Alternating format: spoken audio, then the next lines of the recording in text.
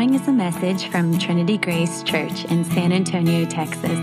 For more information, please visit trinitygracesa.org. Well, if you have a Bible, you can turn it now to Psalm chapter 42. The passage is also printed for you in your worship folder.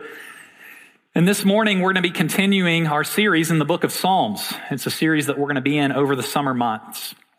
And a while back, I ran across a video where two of my favorite figures, one from the music world and one from the vocational ministry world, came together. They met to discuss the importance of the Psalms in the life of the church and in the life of a Christian.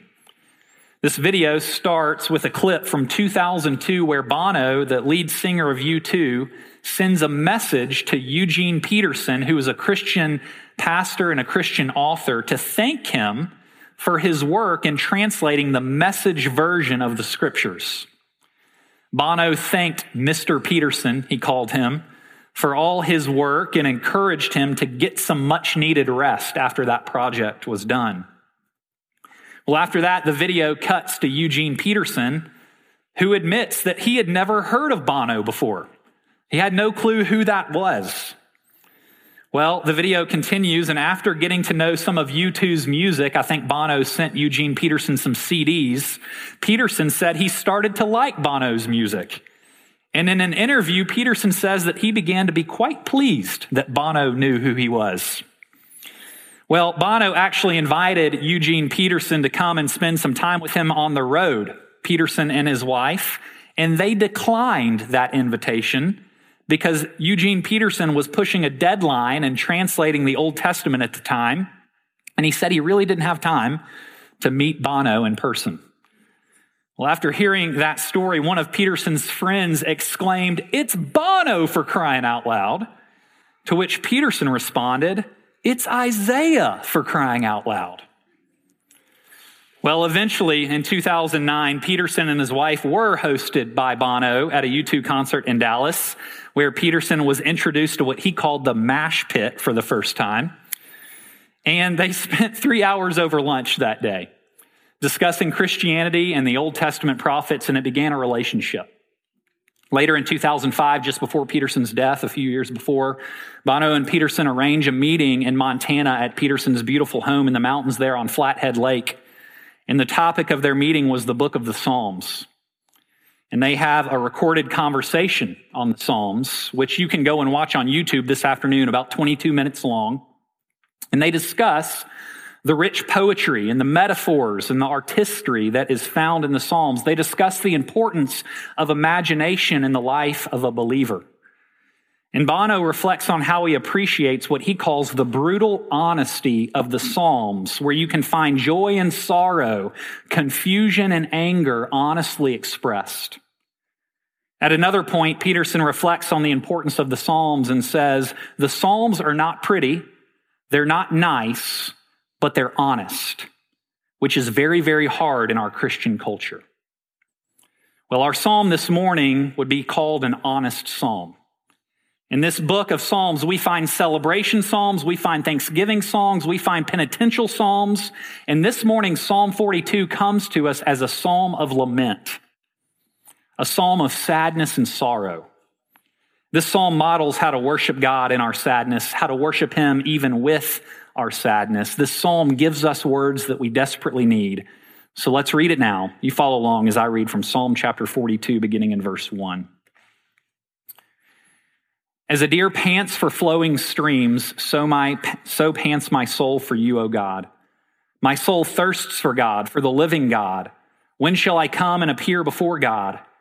My tears have been my food day and night, while they say to me all day long, where is your God?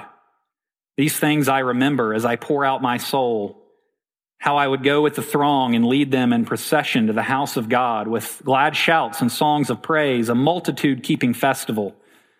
Why are you cast down, O my soul, and why are you in turmoil within me? Hope in God, for I shall again praise Him, my salvation and my God. My soul is cast down within me. Therefore I remember you from the land of Jordan and of Hermon and from Mount Mizar. Deep calls to deep at the roar of your waterfalls. All your breakers and your waves have gone over me. By day, the Lord commands his steadfast love, and at night his song is with me, a prayer to the God of my life. I say to God, my rock, why have you forgotten me? Why do I go mourning because of the oppression of the enemy? As with a deadly wound in my bones, my adversaries taunt me, while they say to me all day long, where is your God? Why are you cast down, O my soul? And why are you in turmoil within me? Hope in God, for I shall again praise him, my salvation and my God. Well, this is God's word, and he gives it to us because he loves us and he wants us to know him. If you've ever encountered someone going through a difficult time in life, you know the pressure that you can often feel to bring words of comfort. The pressure that you can feel to make the person who has experienced the loss feel better and in some ways try to take away their pain. Maybe someone you know has recently lost a job. Maybe someone you know has recently been diagnosed with a disease or is going through relational tension, or maybe even has recently experienced the death of a loved one. And when we encounter situations like this, it's natural for us to want to try to comfort and try to make things better. And one of the ways that we are prone to do that is by empathizing with the person who's hurting, by attempting to feel and experience their sadness with them. And it's not uncommon for us in an effort to comfort to say something like, I know how you feel. Or to look at someone and say, I've experienced the same thing in my life. I understand the struggle. And normally these encouragements that we give are motivated by a desire to help, to comfort, to empathize. But if you've ever been on the receiving end of one of those encouragements, you know how hollow they can sometimes sound. Maybe you know the person trying to encourage you has experienced something similar to what you're enduring, and you even appreciate the sentiment that they're trying to convey, but you also know the situation isn't exactly the same, with the same details at play. When we experience sad things in life, when we struggle with sorrow and disappointment, it's easy for us to feel alone, to think that no one knows how we feel. We can hear others say that they know how we're feeling, but it's not really true, we think. And I wonder if you've ever considered this, that we can treat God that way too. In the midst of life's sorrows and disappointments, it's easy to look at God and think he doesn't understand what I'm experiencing. He doesn't know what I'm feeling. We trust God. We're a group of people who trust God to protect us. We trust God to forgive us. We even trust God to save us. But do we trust that God understands how we feel? Do you believe that God knows how you feel when you go through difficult times, when experiencing dark nights of the soul, so to speak? The Bible reminds us that God does understand how we feel. He's experienced the effects of sin and evil in this world himself. In fact, on this day of Pentecost, when we celebrate that God has come to live inside of our hearts, we can even more confidently say that he knows our struggles and disappointments because God the Spirit is intimately with us. He's alongside us as we experience our unique struggles and disappointments in this life. And this is a psalm that helps us see that God understands, that God is with us in our sorrow, that we can even worship God with our sadness. And as we work through this psalm and come to understand that God knows how we feel, we're going to look at it under three headings. First, we're going to look at what the psalmist is feeling. Then we're going to look at how the psalmist struggles. And last, we're going to look at the hope the psalmist arrives at. So feeling, struggle, hope. Feeling, struggle, hope. First, let's turn our attention to what the psalmist is feeling. Psalm was actually written by a group of people. You might notice that if you have your Bible open. A group of people known as the sons of Korah. And Korah was a part of the priestly branch, part of the Levitical order of God's people. The sons of Korah were those engaged in clergy work in the Old Testament. They were ministers. And there are 11 psalms attributed to the sons of Korah, and most believe that this group is the group that was in charge of worship at the temple. The music leaders for the Old Testament people of God, in a sense. And while this psalm was written by a group, for sake of ease this morning, we're going to refer to them in the singular as the psalmist, okay? And as we take a look at this psalm, we can start by asking, what was the psalmist feeling? And as you read through the psalm, it's fairly easy to see that the psalmist is feeling deep sorrow. In verse 3, we see that tears have been the psalmist's food day and night. At the very beginning of the psalmist mentions that he is thirsting for God, yet he's left to drink his own tears. In other words, the psalmist can't stop crying. Sorrow has overtaken his life, and some of you know what that's like. Some of you know what it's like to have saturated your pillow before due to sadness and tears and sorrow. We move on and see in verse 5 that the psalmist is in turmoil and cast down. In verse 9, we see that the psalmist feels forgotten and is in deep mourning. Move on to verse 10, and we see that the psalmist feels his sadness in his bones. This is an honest psalm. It shows us what lament is supposed to look like. Lament is being honest. It's taking your longings and disappointments to God. Lament is a passionate expression of grief and sorrow before God's face. Lament is expressing feelings of sadness about us, sadness about others, sadness about this world and the circumstances that we often find ourselves in. And this psalm, along with other psalms of lament, invite us to be honest with God about our sorrow and our sadness. And that's an idea that's not widely accepted in some Christian circles, that we can be honest with God. From time to time, Rachel and I get the chance to walk with young couples through premarital counseling. And when we discuss the topic of communication, one of my favorite questions to ask is, what does it look like to fight in your relationship? What does conflict look like for you two?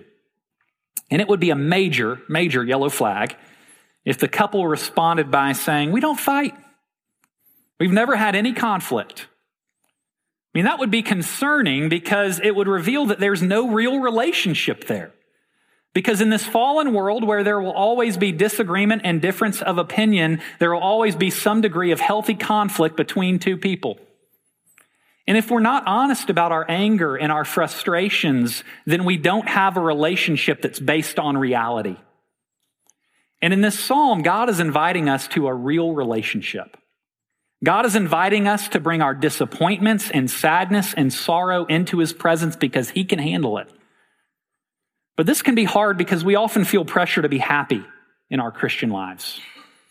There's even a cultural pressure that we feel that tells us to avoid sadness at all costs. And if we believe that, if we always try to put on a happy face, it'll wear us out. It'll make us feel it'll make us feel false guilt for when we are sad and disappointed in life. Sometimes we can even be told that we don't have enough faith if we feel anger or sadness. But the Psalms, they relieve that pressure for us. And they remind us that we don't always have to be joyful and happy. There are times and seasons where we bring discontent into our prayers with God, where we're honest about how we feel when we look at our lives. When we look at this world, this psalm invites us to be honest with God. Notice that one of the ways the psalmist mourns in this psalm is by asking why. Why? And it's actually a word and a question that you see throughout the Psalms. I don't know how many times it's used. It's used a ton. The question why. Why cancer? Why unbelief? Why no protection for the unborn? Why so much hatred and violence in this world? We need to embrace the why and learn how to lament, learn how to bring our sadness and disappointment and questions to God. But we also have to remember that our relationship with God is not a relationship between equals.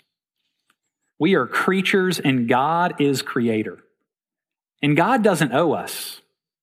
He doesn't owe us his love. He doesn't owe us his grace. He doesn't owe us his care. He doesn't even owe us explanations for what we experience in this world. But he often graciously gives them. He graciously invites our concerns and cares, and he extravagantly gives us his love. But we're always called to keep in mind that this is a deep kindness. It's an extraordinary grace that God invites our lament and our questions.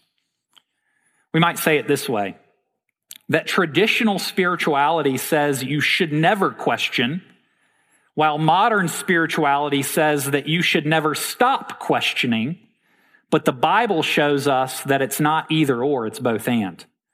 We can express our lament and ask our questions, all the while remembering who we're dealing with the one who created us and continues to love us even though we don't deserve it. And this is such a comfort for us that we can bring all of our lives into God's presence. It's comforting because many of us here this morning are sad. Many of us are heartbroken. We carry heavy hearts this morning. And if you simply turn on the news, you'll see lots of sadness if you're not already there with what's happening around the world right now.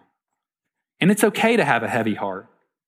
In fact, those who follow Jesus are meant to be those who mourn, those who hunger and thirst for God's righteousness and way of life. Jesus says so in his Sermon on the Mount in Matthew chapter 5 when he describes who a Christian is. He describes them as blessed are those who mourn. Blessed are those who hunger and thirst for righteousness. In other words, you can't know God unless you are thirsty and hungry for him.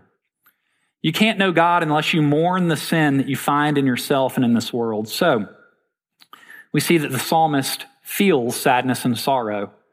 And now let's turn and take a look at the internal struggle we find in the psalmist's heart. As we move through this psalm, we notice a gradual progression. And even the fact that it's a progression from sadness to hope and that it's gradual brings comfort. Because if you're like me, you want more than you currently have in your life. We all want to experience more peace and more joy and more hope in our lives. And this psalm lets us know that it's okay if that takes time. It's okay that that growth is gradual. We'll all continue to progress in the Christian life. No one arrives this side of heaven. And as the psalmist progresses in growth, one of the breakthroughs that you see that the psalmist experiences in the midst of his sorrow and disappointment is found by way of metaphor in verse 7. Verse 7. It says, "Deep calls to deep at the roar of your waterfalls. All your breakers and your waves have gone over me." Now, initially, that's a hard verse to understand. What's the psalmist saying in this verse? And it can be hard to understand why this verse provides so much comfort to the psalmist.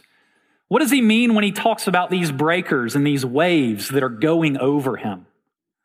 Well, it's fairly clear that the psalmist is not talking about the waves of God's peace and God's comfort, but the waves of God's pain and sadness. The psalmist is using the image of being overwhelmed here. And we use the language too when we say things like the pain or disappointment or struggle that I'm experiencing just seems to be coming in waves. But there's something the psalmist confesses that makes all the difference in this verse. Did you notice it? He recognizes that the waves and the breakers he's experiencing are actually from God. Notice, it's your waterfalls, your breakers, your waves that have gone over me. The psalmist is saying that God is in charge of the breakers and the waves that he's experiencing in life, and he seems to take comfort in the fact that God is in control of the sorrow and the disappointment. And we don't always like that idea. Often we'll try to get God off the hook by saying things like, God didn't cause my problems, he simply allowed it. And that might be the case sometimes, but I have a minister friend who hears that kind of explanation and calls it weak sauce. It's weak sauce. It's weak because why didn't God stop it if he could? And that's the kind of question the psalmist is dealing with. He was hearing this from those around him. They're saying, where is your God? If your God were here, then you wouldn't be experiencing such pain and sorrow. If your God were powerful and in control, he would stop the waves and the breakers. But the psalmist recognizes that the waves and the breakers themselves come from God's hand. And it's counterintuitively comforting. But it does force us to stop and ask a difficult question. One that we can't deal with in depth this morning, but can touch on at least. And the question is, if God is all powerful and all good, then why does he allow suffering? Why does he bring the waves and breakers into my life? If God is all powerful and all good, then why cancer? If God is all powerful and all good, then why do children walk away from the Lord? Why job loss? Why divorce? Why racism? Why abortion? Why addiction? Why does God allow these things to happen? Well, notice that the psalm doesn't answer that question. It doesn't answer the question of why. The psalmist is allowed to, even encouraged to ask, but the answer isn't clear. In other words, we often don't know what God is doing. We don't see the whole picture like he does. We don't have all the details at our disposal like he does, but we're still invited to ask and to plea. We can say, I don't know why I was diagnosed with cancer. I don't know why my spouse left me. I don't know why God would take my job from me, but I do know that God is wise, that God is good, that God cares for me, so I'm going to trust. There are all sorts of things we'll never understand this side of heaven. Corrie ten Boom, in her book, The Hiding Place, recounts a time when traveling with her father by train that she asked him a difficult question, one that she didn't understand and one that she wasn't yet old enough to understand at the time. She wasn't old enough to handle the answer to the question that she had for her father, and her father uses it as an opportunity to teach her. And this is how Corrie ten Boom tells the story.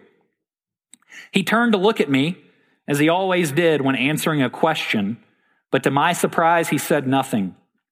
At last, he stood up, lifted his traveling case from the rack over our heads, and set it on the floor. Will you carry it off the train, Corrie? He asked. I stood up and tugged at it. It was crammed with the watches and spare parts he had purchased this morning. It's too heavy, I said. Yes, he said, and it would be a pretty poor father who would ask his little girl to carry such a load. In the same way, Corrie, with knowledge. Some knowledge is too heavy for children. When you're older and stronger, you can bear it. For now, you must trust me to carry it for you. Corrie continues and says, and I was satisfied, more than satisfied, wonderfully at peace. There were answers to this and all my hard questions, but for now I was content to leave them in my Father's keeping. The psalmist was content to rest in the fact that the waves and the breakers were from God. He took comfort knowing that God is in charge of the waves and the breakers in life. And it's comforting because if you stop and think about it, it's more distressing if he's not in charge. If he's not in charge of the waves and the breakers in your life, that means that there's no real purpose for your pain. There's no real plan for your suffering in this world. No real plan for the disappointments that you experience. And so it's counterintuitively comforting that they're God's waves and God's breakers because it means that he can use those waves for our ultimate good. And that's the struggle we see play out through the words of this psalm. The psalmist can say both that God has brought the waves and that God is his salvation. He can say, he could express deep sorrow and say that his soul hopes in God at the same time. It's not either or. It's always both and. Life in a fallen world contains a lot of both ands for us as we follow Jesus. But there's hope. And we see the psalmist work his way to that hope in our psalm. He ends by saying, hope in God, for I shall again praise him, my salvation and my God. Now, how does the psalmist get to this settled hope we see by the end of our psalm? Well, as we've seen, he cries, he mourns, he's honest about what he sees and feels in his life and in this world. In other words, this hope doesn't come without facing reality. After all, we'd say that it is not Christ-like to suppress our emotion. Jesus, when you see him walk the planet, when you read about his life and ministry in the Gospels, you see that he experienced the full range of human emotion. He wept, he laughed, he got angry. So expressing lament is a way that we work toward hope. But beyond simply expressing his sorrow, we see the psalmist do something interesting in this psalm that can be instructive for us. We see him begin talking to himself.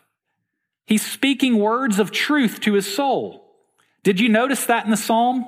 Look at verses 5 and verse 11, where we see the psalmist talking to himself, addressing his soul. He says, why are you cast down, O my soul?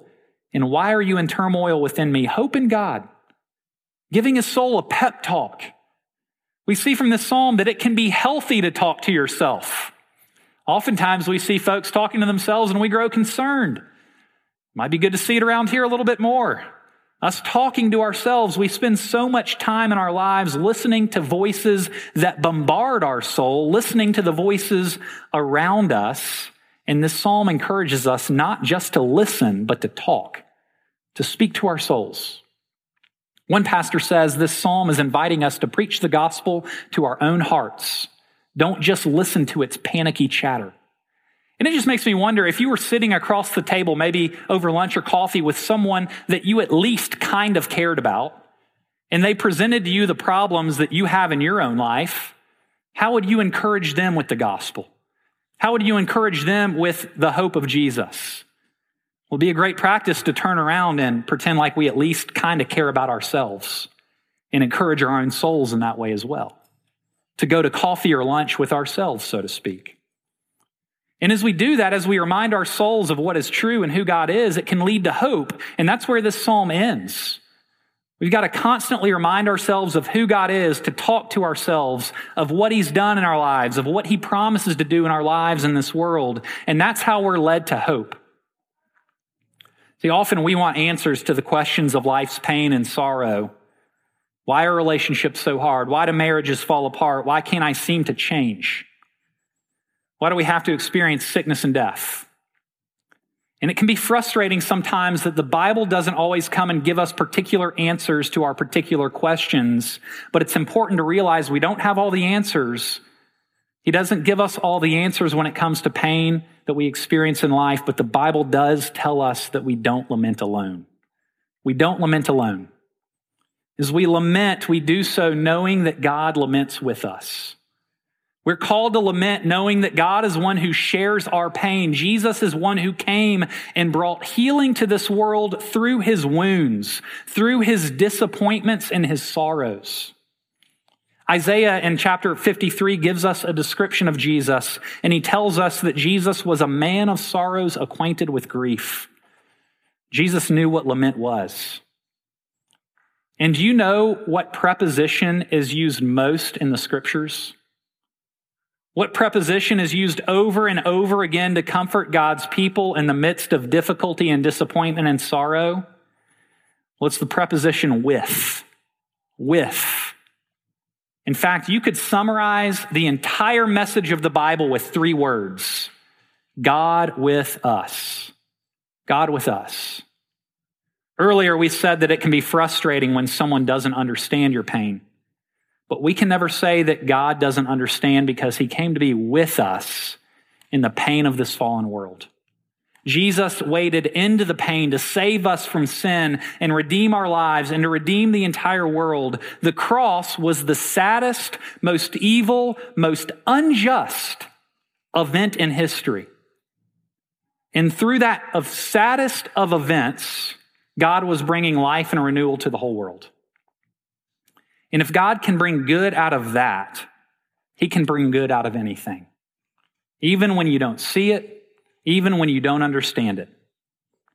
We have an anchor for our faith in the middle of history, a symbol that shows us just how much God loves us, a sign that assures us that God can bring goodness and beauty in life out of tragedy and evil. The cross reminds us of God's good promises even when it's hard to see through our tears. I love how Charles Spurgeon put it when he said, "When we can't trace God's hand, we must trace his heart." I'll close with this, and I've used this before a few years back, but there's a part in the Chronicles of Narnia, in The Magician's Nephew, where one of the main characters is named Diggory, and he's sent on a mission to save Narnia, but he's about to lose his mother to sickness back at home. And he knew that Aslan, who represents Jesus in these stories, he's a Christ figure, had the power to heal his mother. And the story picks up with Aslan asking Diggory, "Are you ready?" "Yes," said Diggory. He had for a second some wild idea of saying, "I'll try to help you if you'll promise to help my mother." But he realized in time that the lion was not at all the sort of person one could make bargains with. But when he had said yes, he thought of his mother, and he thought of the great hopes he had had and how they were all dying away, and a lump came up in his throat and tears in his eyes, and he blurted out, "But please, please, won't you, can't you give me something that'll cure my mother?" Up till then, he'd been looking at the lion's great feet and the huge claws on them. Now in his despair, he looked up at its face, and what he saw surprised him as much as anything in the whole world. For the orange face of the lion was bent down near his own, and wonder of wonders, great shining tears stood in the lion's eyes. And they were such big, bright tears compared with Diggory's own that for a moment he felt as if the lion must really be sorrier about his mother than he was himself. Look, God is with us in our pain and our sadness. He feels our disappointment and our sorrow more deeply than we ever will. After all, it drove him to the cross. And God invites us this morning to bring our sorrow and lament to him as we journey through this fallen world with hope in who he is and what he promises to do. Let me pray for us this morning. Lord Jesus, we are thankful for the way that you have given us hope in the midst of this sad world, for the way that you are presently in control of all things. And we pray that you would help us to believe that. Even in the midst of our sadness and disappointment, we pray that we would be able to be sad while still believing that you are good and in control. And we pray that this would bring you honor and glory, and that this would bring us comfort and peace. Pray this in Jesus' name. Amen.